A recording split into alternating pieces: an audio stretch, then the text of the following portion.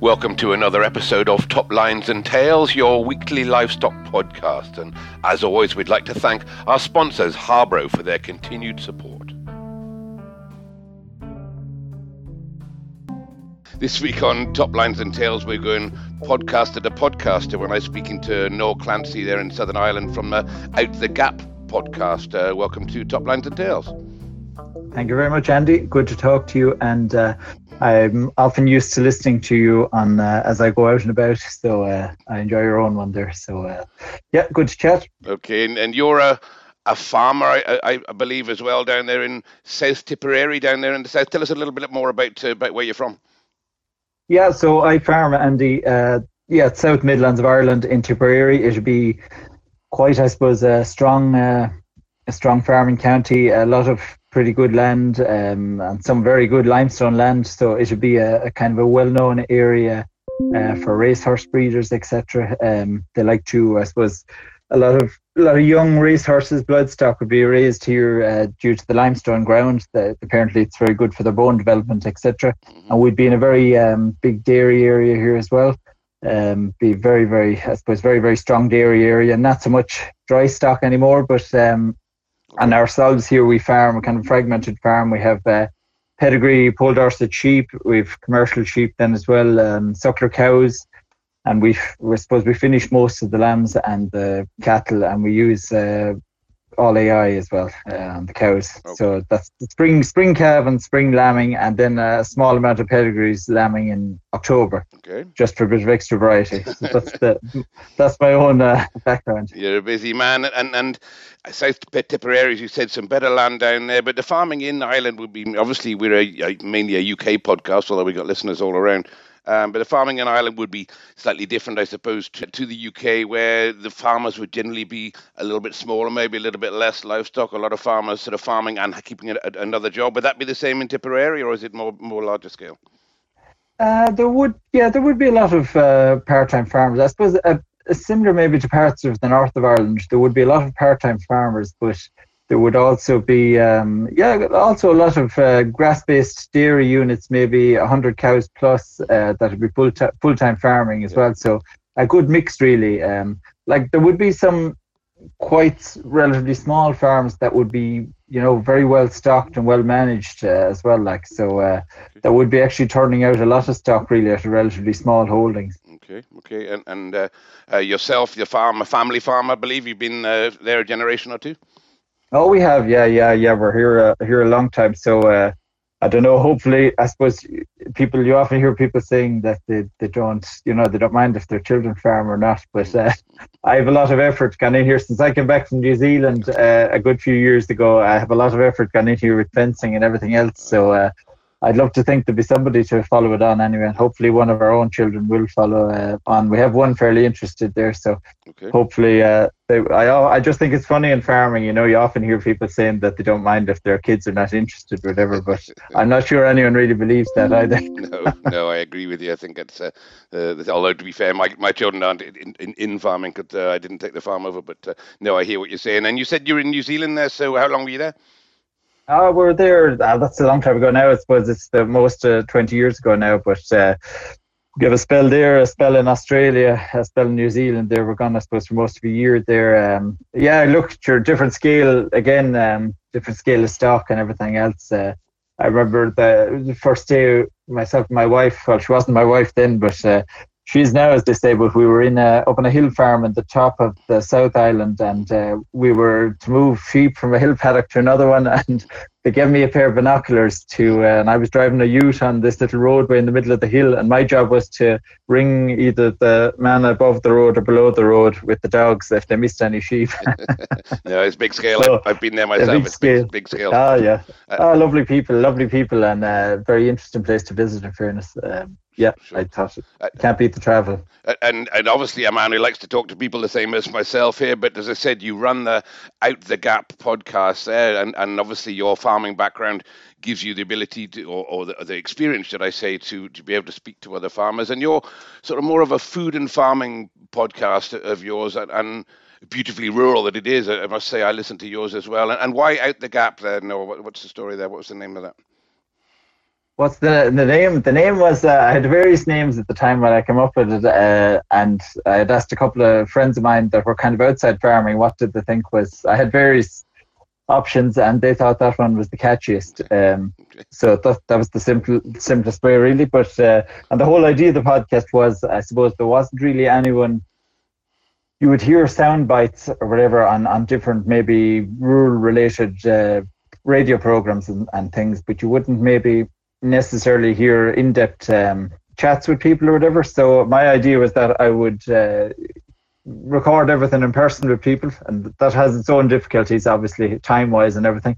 But that was the whole idea and the premise, that I'd record everything in person. Mm-hmm. So obviously that means you can't talk to Andy in France, but so you have a problem that way. But in fairness, I think when you're in the room, it's like as if the two of us were sitting in a snug somewhere now having a pint and recording this. It would be a different conversation. Or if we're sitting looking at a herd of suckler cows over a hedge, it would be a different conversation than what we're having now. So it's kind of hard to beat the in-person thing. I totally agree, and I admire you for that. As I said, you do get out on farms and you go out and speak. And when did you start doing this? Let's just go back to the beginning. How long have you been at this podcast? Yeah, so I started. I had no background in this kind of thing, but I started it just at the start of COVID, actually. So it was a really bad time, but I didn't really know what I was doing. But I didn't know anything about sound recording either. But as we all know, that can be a hit and miss affair. But I contacted a couple of their Galloway breeders up on the Knockmill Down Mountains on the Waterford-Tipperary border, and I told them what I was trying to do, and I asked them would they mind if I used them as a guinea pig.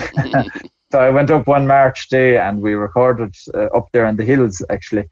And it was really interesting what they're doing actually up there as well, but that's a few years ago now. But the whole idea is I'm busy at a few other things as well, so the whole idea was that I would do one a month, and try and put a good effort into it and meet the people. And people tell me from the feedback I get so far anyway, that they like the fact they can hear either cows grazing in the background, or I don't know, the odd time a cow or something will be chatting and a cow will come up to and start sniffing as we're talking or whatever. So or they can hear a milking machine in the background, or a tractor. Or we went out there 2 or 3 months ago with a contracting outfit in the Midlands in County Laois, and people like the sounds and the fact that they could hear the machines passing by and the contractor was chatting away as people were beeping the horn at us and whatever. So I suppose they like the fact they can.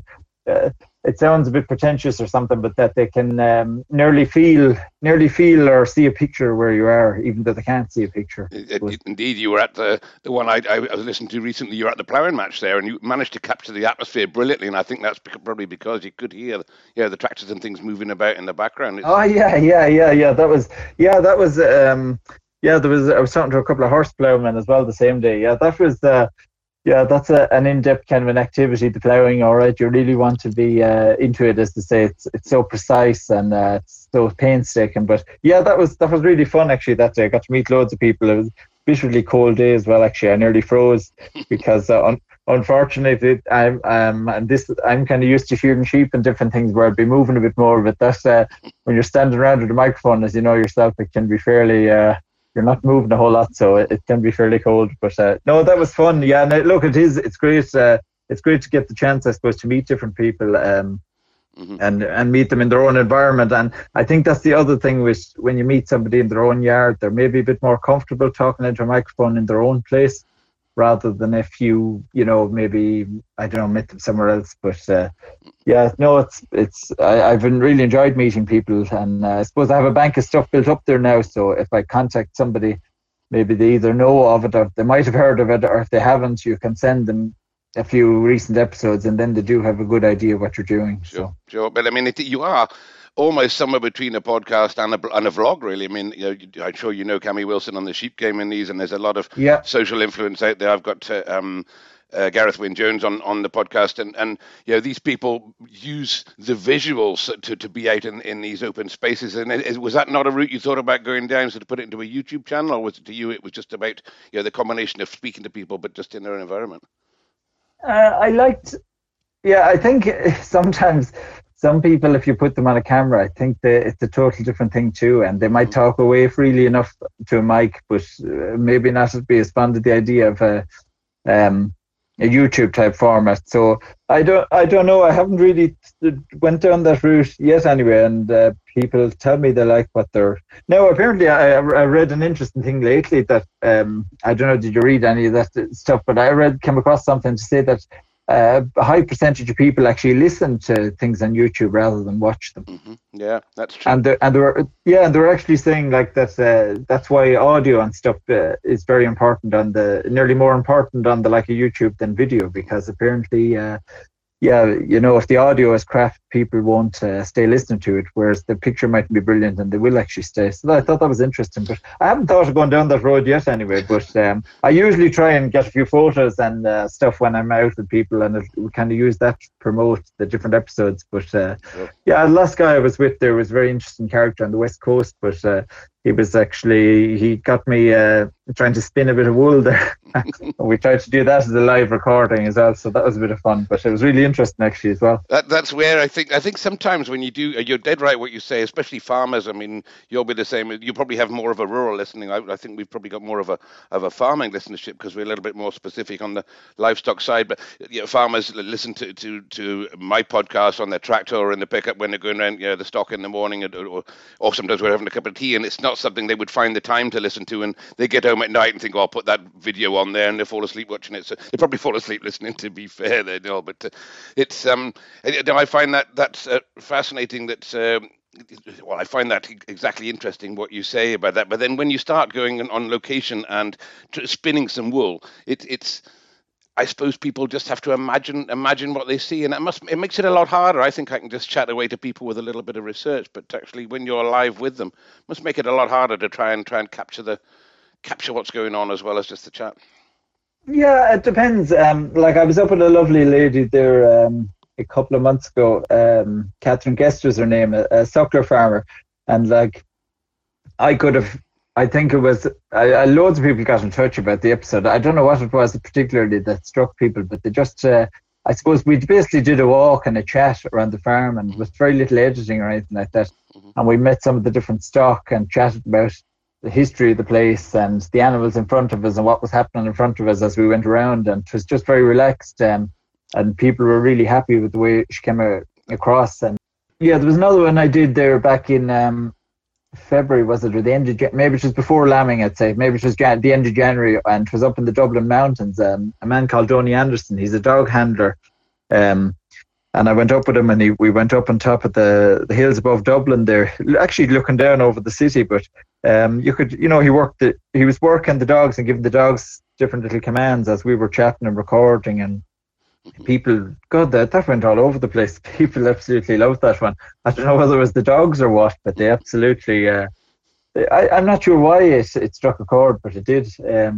Maybe they like the fact it's not too edited or whatever. I'm not sure, but certain ones, people seem to love the fact they can hear the sound in the background or hear a bit of what's going on. Yeah, and as I said, you said yourself, really, you do chat to ordinary people. I try and seek out some extraordinary people, older people who've been in the livestock business or people at the sharp end of it. But some of the guys you speak to strike me, they're just sort of ordinary farmers, and I think or ordinary rural people, should I say? And I think that's obviously where people can relate to you, especially there in Ireland. Yeah, no, and we have a listenership there all over the world. Actually, it's interesting. I think 33 different countries now are downloading it or something mad, but. Whether they can all understand me, I don't know. But I used to live in Devon years ago, and I used to have to speak as I'm trying to speak tonight, quite slowly, so people could actually understand me. But I don't know. I say it sometimes. It might sound offensive to say, you're trying to talk to some of the ordinary people, but that because maybe that sounds insulting. But I suppose people that maybe don't have a high profile or whatever. Mm-hmm. Yet there's loads of people that are very interesting to talk to and have interesting stories, and it's a real pleasure to, and obviously it's a responsibility, as you know yourself, I suppose too, if you're recording with somebody that I suppose you hope they're going to be happy with the way it's portrayed. But I suppose now that, as I said to you before, once I have a kind of a bank of stuff built up, so people can listen and then they can kind of get the general idea then of the way they're done. Sure. So they're happy enough then that they're quite natural and everything. Sure. No, and I didn't mean to insult by any means saying ordinary people, but I know what you mean. They come over as sort of rural people with lives that people can relate to. I suppose that's kind of what I'm talking. And you said listeners all around the world. And can you analyze your audience? Are they predominantly farmers there, or do you get a lot of people? You get into the city a little bit with bringing your rural tales in there? A mixture. It seems to be a general mixture. I suppose generally rural based, but yeah, a mixture generally. Some, I suppose, expats, but quite a good few in America have been in touch there lately about different ones. But yeah, I suppose this age of technology, it's brilliant in a way. Like, really, isn't it? It's brought us all. I can be milking cows and listening to you there, or vice versa. And you know, there's for and against all this new technology, but it's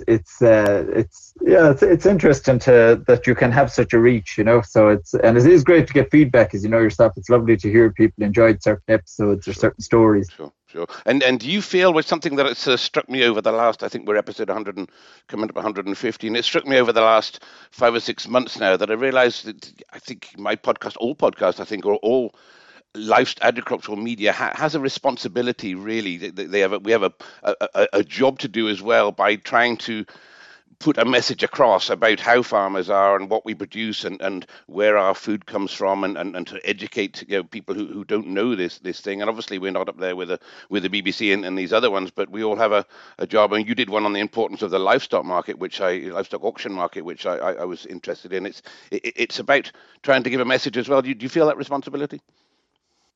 Yeah, definitely, and I think it's nice to give, for people to maybe hear the farmer's voice, because I suppose if you maybe certain social media or certain media articles you read or different media you might listen to, you know, there maybe farmers are depicted that they don't care about the environment, or you're only interested in the bottom line and this kind of thing, which is generally not true. You know, a lot of people I would have went to, and I'd be the first to say as well, like we would obviously have an effect, and we've had negative effects on our own farm and the environment. So, you know, you must hold your hand up and take responsibility too.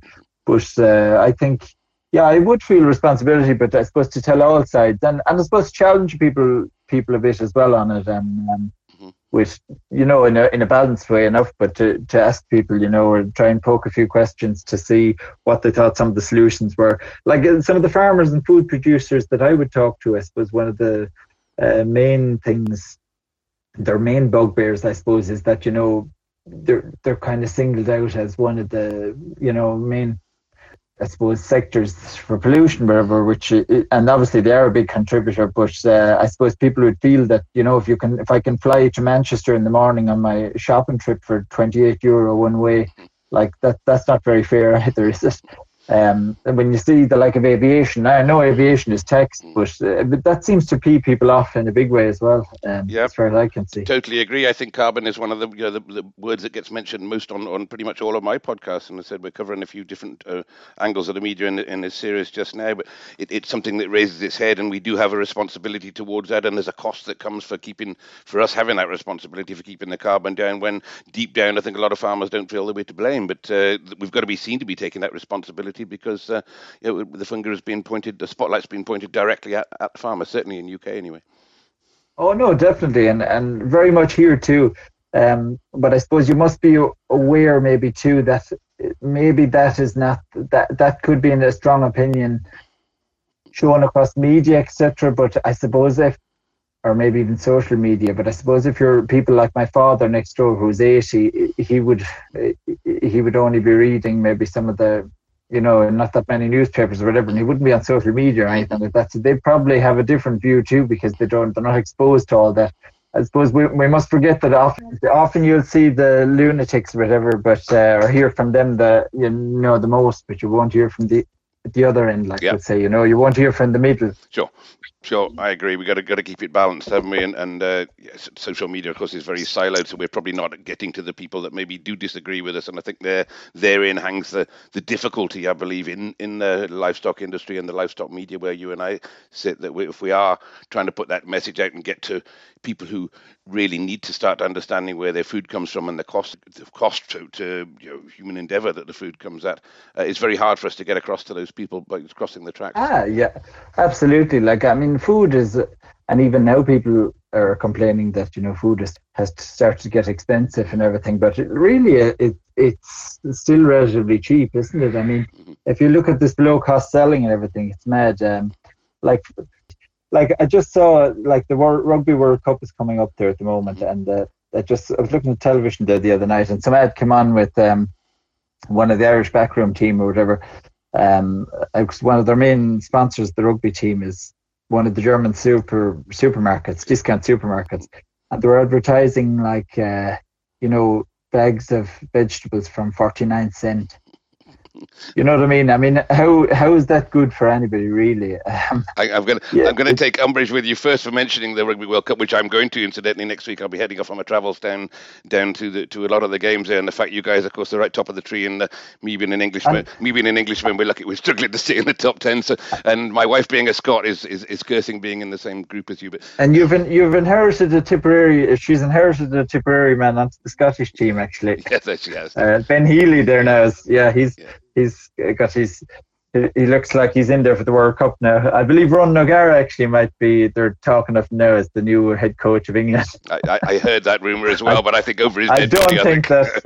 I can't see that happening. But I just think it's mad that that cannot be good for producers if they're selling bags of vegetables at 49¢. Or still, if you go to one of these, I don't know, wherever you want to go, any pub or whatever, you'll probably pay €5 or just a bit shy for your pint of standard lager or something. So, where does that stack up? That's kind of mad, isn't it, really? Totally wrong. I didn't know that was the case, but that is totally wrong, and somebody wants to take the advertising, or the agricultural board wants to take a good hard look at that on your side for them allowing that to happen, because, I mean, rugby generally is a rural sport. So a lot of farmers play rugby, of course, as they do, and you would have thought the sponsors would be promoting some good Irish beef there, and not. They'll promote everything, but I just think it's not a good message. There's anything that cheapens food too much, but still, if you go in, people will say, supermarket food is dear or whatever. But I mean, you can still go in. If I went in or you went in, I don't know what's like in France at the moment, but if I went into a supermarket here, with €50, for instance, at the moment, and I went down to the vegetable section, I could get a lot of stuff for my €50, a lot of good food, but ridiculously cheap, really. Like, when you think of the effort gone into it, so certainly is. That cannot be good. No, it can't. And as I said, if we are starting to be responsible for our carbon footprint, that comes at a cost, and somebody's got to pick up that cost, be it the consumer or be a third party to make sure that we do it right. But therein hangs a deeper tale, and we won't go any further down that line for various reasons. And the best look at the World Cup, I should say. You said that with your fingers crossed, I'm sure. But just to go on to your podcast, what sort of length do you find your programs? I mean, it comes down to two things. It comes down to how long you can keep a person interested who we're recording the podcast with, and also how long your farmers and your listeners will have an attention span of that. Where do you hit pitch yours? Yeah, I kind of do, I suppose, try and keep them for around an hour or a bit less, generally speaking. There have been some less, but generally they're around that, I'd say. I have the misfortune that I don't have you have a nice BBC accent, whereas I don't have that, I'm afraid. So I might have more of an agricultural accent, but and it's probably a disadvantage too, I think, my accent, because not at all. The like of I know, it is a nice local accent or whatever, but it's probably not as easy to understand as maybe some other people. But I try and keep them for around an hour if I can. Okay. And how do you choose? I mean, obviously you've got a wide section. You just read the papers. Do you know people, or do you just hearsay from one another? How do you choose who you're going to get in? Because the difference with you, again, me, is I can pick up the phone to a guy in America, or Australia, or wherever and chat. So I've a little got more of the world at my disposal, if you like, to talk to people around and about. But how do you choose who you're going to speak to and when you're going to get there? Yeah, I often know more than yourself probably. Sure, you know a lot of people in livestock, whatever. But I'd maybe come across people or meet somebody through somebody, or somebody would hear something and say, "Oh, you should go talk to such and such. They'd be really interesting to." And like there have been people that jumped at the chance because they've literally never been heard on anything or had their story recorded on anything, and they loved the fact they could. I did one with the man Tom Walton on his 90th, just on the eve of his 90th birthday. We actually went out moving cattle. His son was moving cattle, and he sat into the 4x4, and we recorded it there in a kind of a wet day inside the 4x4 because he wasn't that mobile. And it was lovely. It was really nice. But yeah, I suppose that, I don't know how I came across him at the time. I heard about him or something like that from somebody else. But yeah, I just be keep an eye out, and I try and keep a variety of topics. We've done various things. We did one based on wool and the wool trade there. We went up to wool exporters place where they were packing the wool, and we actually I shore a sheep myself, and we recorded it and recorded kind of as we're doing the different blows and everything. So it was yeah, it's various different things like that. I did one down in Waterford there a couple of years ago with a really interesting couple. They have the oldest Scotch brick oven in Ireland, and it was built by a Scotsman. It came over, just built over 3 days. You could actually, just so big you can climb into this thing, but it was a real art of a thing, but it was really interesting to go.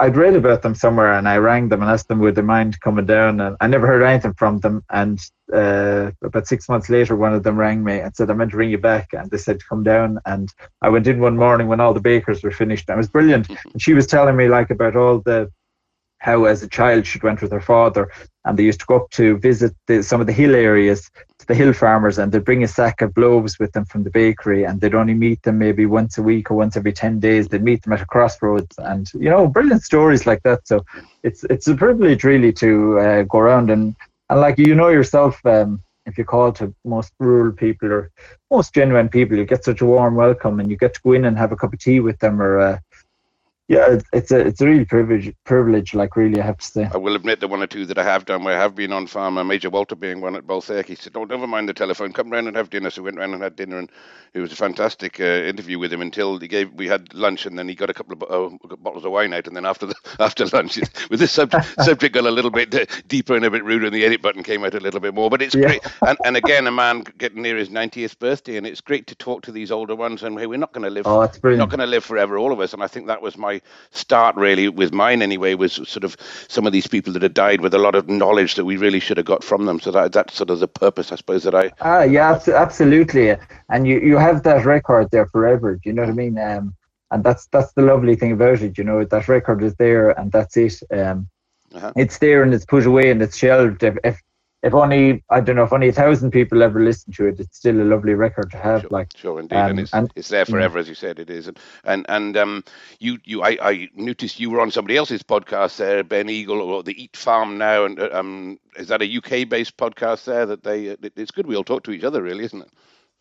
Yeah, I was on with Ben there for the Meet the Farmers there not so long ago. We had a bit of a chat on that, yeah, Eat Farm Now there was set up there. I think that was set up originally back in COVID, so they were quite good. It's a really good website actually. They were kind of set up as an agri-education, food education website, I suppose, but they're great to promote maybe people that are doing independent stuff or whatever relating to I suppose ag or food in general, and they've been really helpful to me there as promoting it at different places or whatever. So I'd have to say thanks to him for that, because but I suppose you were on about a minute ago how I contact people. I suppose I have the beauty of the fact that I'm not really affiliated with anybody, so I can go to whoever I like, which is the big plus. I can literally do whatever I want, which is a big bonus, I suppose.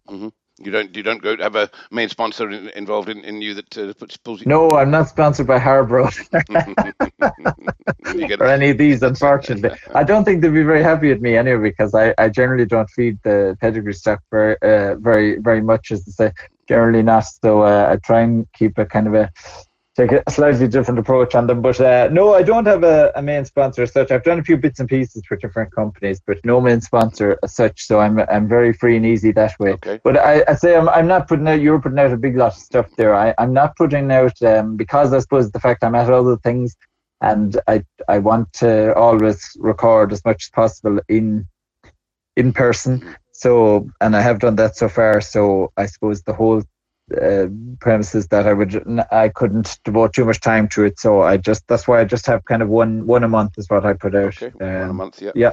I will say that yes, we are sponsored by Harborough, but they in no way dictate or even advise what I put on the podcast, and they're always quite happy with the diversity that we use, and it's not just about promotion. Yeah. And as Gareth Wynne Jones said, well, one or two people have said that he's a social influencer. Apparently, I'm a social influencer. We're farming influence, aren't we? There, and I think, as I said, to get our voice heard and get it out there, rather than farmers sitting there watching or listening to Radio 2, what have you. I think there's a place. And do you think that we're getting a message too? Is there more of us getting out there and getting a message too? And do you see us growing? Yeah, I'd say there probably is. I think as farmers we can be our own worst enemy at times, in the sense that we'll say, even on social media and stuff, which is obviously there's a lot of positives about social media, because especially maybe during COVID, and that it is a great way for people to connect and I suppose have a bit of a network. But I think farmers are very fond of taking busman's holidays and going to agriculture shows or travelling across to the Highland Show and places like that. And maybe sometimes, I know if I flew over to France in the morning and said I was going to go visit Andy and bring a case of wine with me, I'd spend the drive probably looking over the hedges and the fences. Yeah. But I think we have a problem in ag, and that we're inclined to do that. And sometimes maybe we need to. It can be refreshing, like to go to a room of people. I don't know, will you agree with me now? And maybe they have no involvement with ag, or they might have a different viewpoint on things. And sometimes we socialise a bit too much together at times, I think. Certainly. And maybe that's to the detriment of the wider view of farming as well, maybe. Certainly so. And as I said, I over the last 3 or 4 months, I've suddenly realised that the responsibility that we have, really, maybe to try and reconnect a little bit more with the general public, where their food comes from. But it's a hard job to do. But I think we all play our part there. But I'm not sure if you're going to put my podcast out on your channel or not, but certainly it's good for our listeners to hear a podcaster from a different part of the world. There, I do, yeah. I promote. I had listened to your just most recent one there. I just listened to it the other day with the producer of This Farming Life. I really enjoyed it. I really enjoyed it anyway there. So I have to say it was interesting to hear, and that's a really good program actually. That one I have to say as well. So people should check out that program. It just started there. I think it was on BBC Two last night. The new series, but really good, genuine program, I think, and I think it hits, like you said in your own podcast, with the producer, it kind of hits farmers and the general public. It caters for them all, like, really. So, definitely. I'd recommend it. Definitely more in the middle of the road there. Well, I really appreciate you taking the time to chat to me, Noel. Anyway, and just to repeat that your podcast is called Out the Gap, and you're out there on social media in various places, and I'm sure you've got. If they look it up, Facebook there, and Twitter has a Twitter account and a bit of Instagram there. I generally try and put up a few photos and videos and stuff, with maybe a few clips from where we record or whatever. But the last one was on the west coast of Ireland. It's our August episode with a man called Seamus Kerwin. But a beautiful part of the country, really stunning. There's some nice photos and videos up there from it, but absolutely stunning part of the country. It was a pleasure to go up there. But no, look, it was a real pleasure, and thanks for chatting, Andy. It's a long way to Tipperary, so but you'll have to come over at some point there. I have been there, but it's a long while ago. So you're right; it's somewhere that I will try and get myself back over to. And if you come over this side, we'll have a pint, definitely. And I'll. You might interest you in a couple of nice Dorset ewes or something. Is it Paul Dorsets that you breed? Is it Paul's hunt? Yeah, Paul Dorsets. Okay, yeah. No, my neighbour here in France has Paul Dorsets, funnily enough, but I have Ryland, so we're similar type of sheep. I've seen the photos, yeah. Similar type of sheep. They'd be a good thriving type of sheep. Every shearer's the dream. Oh, not. There are a few down in Tipperary, a few Rylands down there, a couple of breeders down there. Anyway, as I said, we'll try and get over there and see you and listeners here. Just get out and check out the Gap podcast. And Noel, it's been an absolute pleasure to have you on Top Lines and Tails. Yes, absolute pleasure, Andy. Lovely to chat. Cheers. Thanks very much. Okay. Thank you for listening to this week's episode of Top Lines and Tails, your weekly livestock podcast. And as always, we'd like to thank our sponsors, Harbro. And if you're not familiar with Harbro, Harbro not only offer a wide range of nutrition for all animals, but they also offer nutritional advice there, and they can be found in a lot of countries too. Please look out Harbro on the internet or on social media, or contact your local representative to find out what Harbro can do for you and your livestock. And while you're there on social media, don't forget to look up our Top Lines and Tails Facebook page and join our community, where you'll find photographs and other things to back up this episode. And also, please hit the follow button on our podcast there, which will then remind you every time we put a new podcast out there. You'll get a little email just to give you a reminder, and it also helps us intensify our presence there on the internet. So please do that for Top Lines and Tails, and great to speak to you.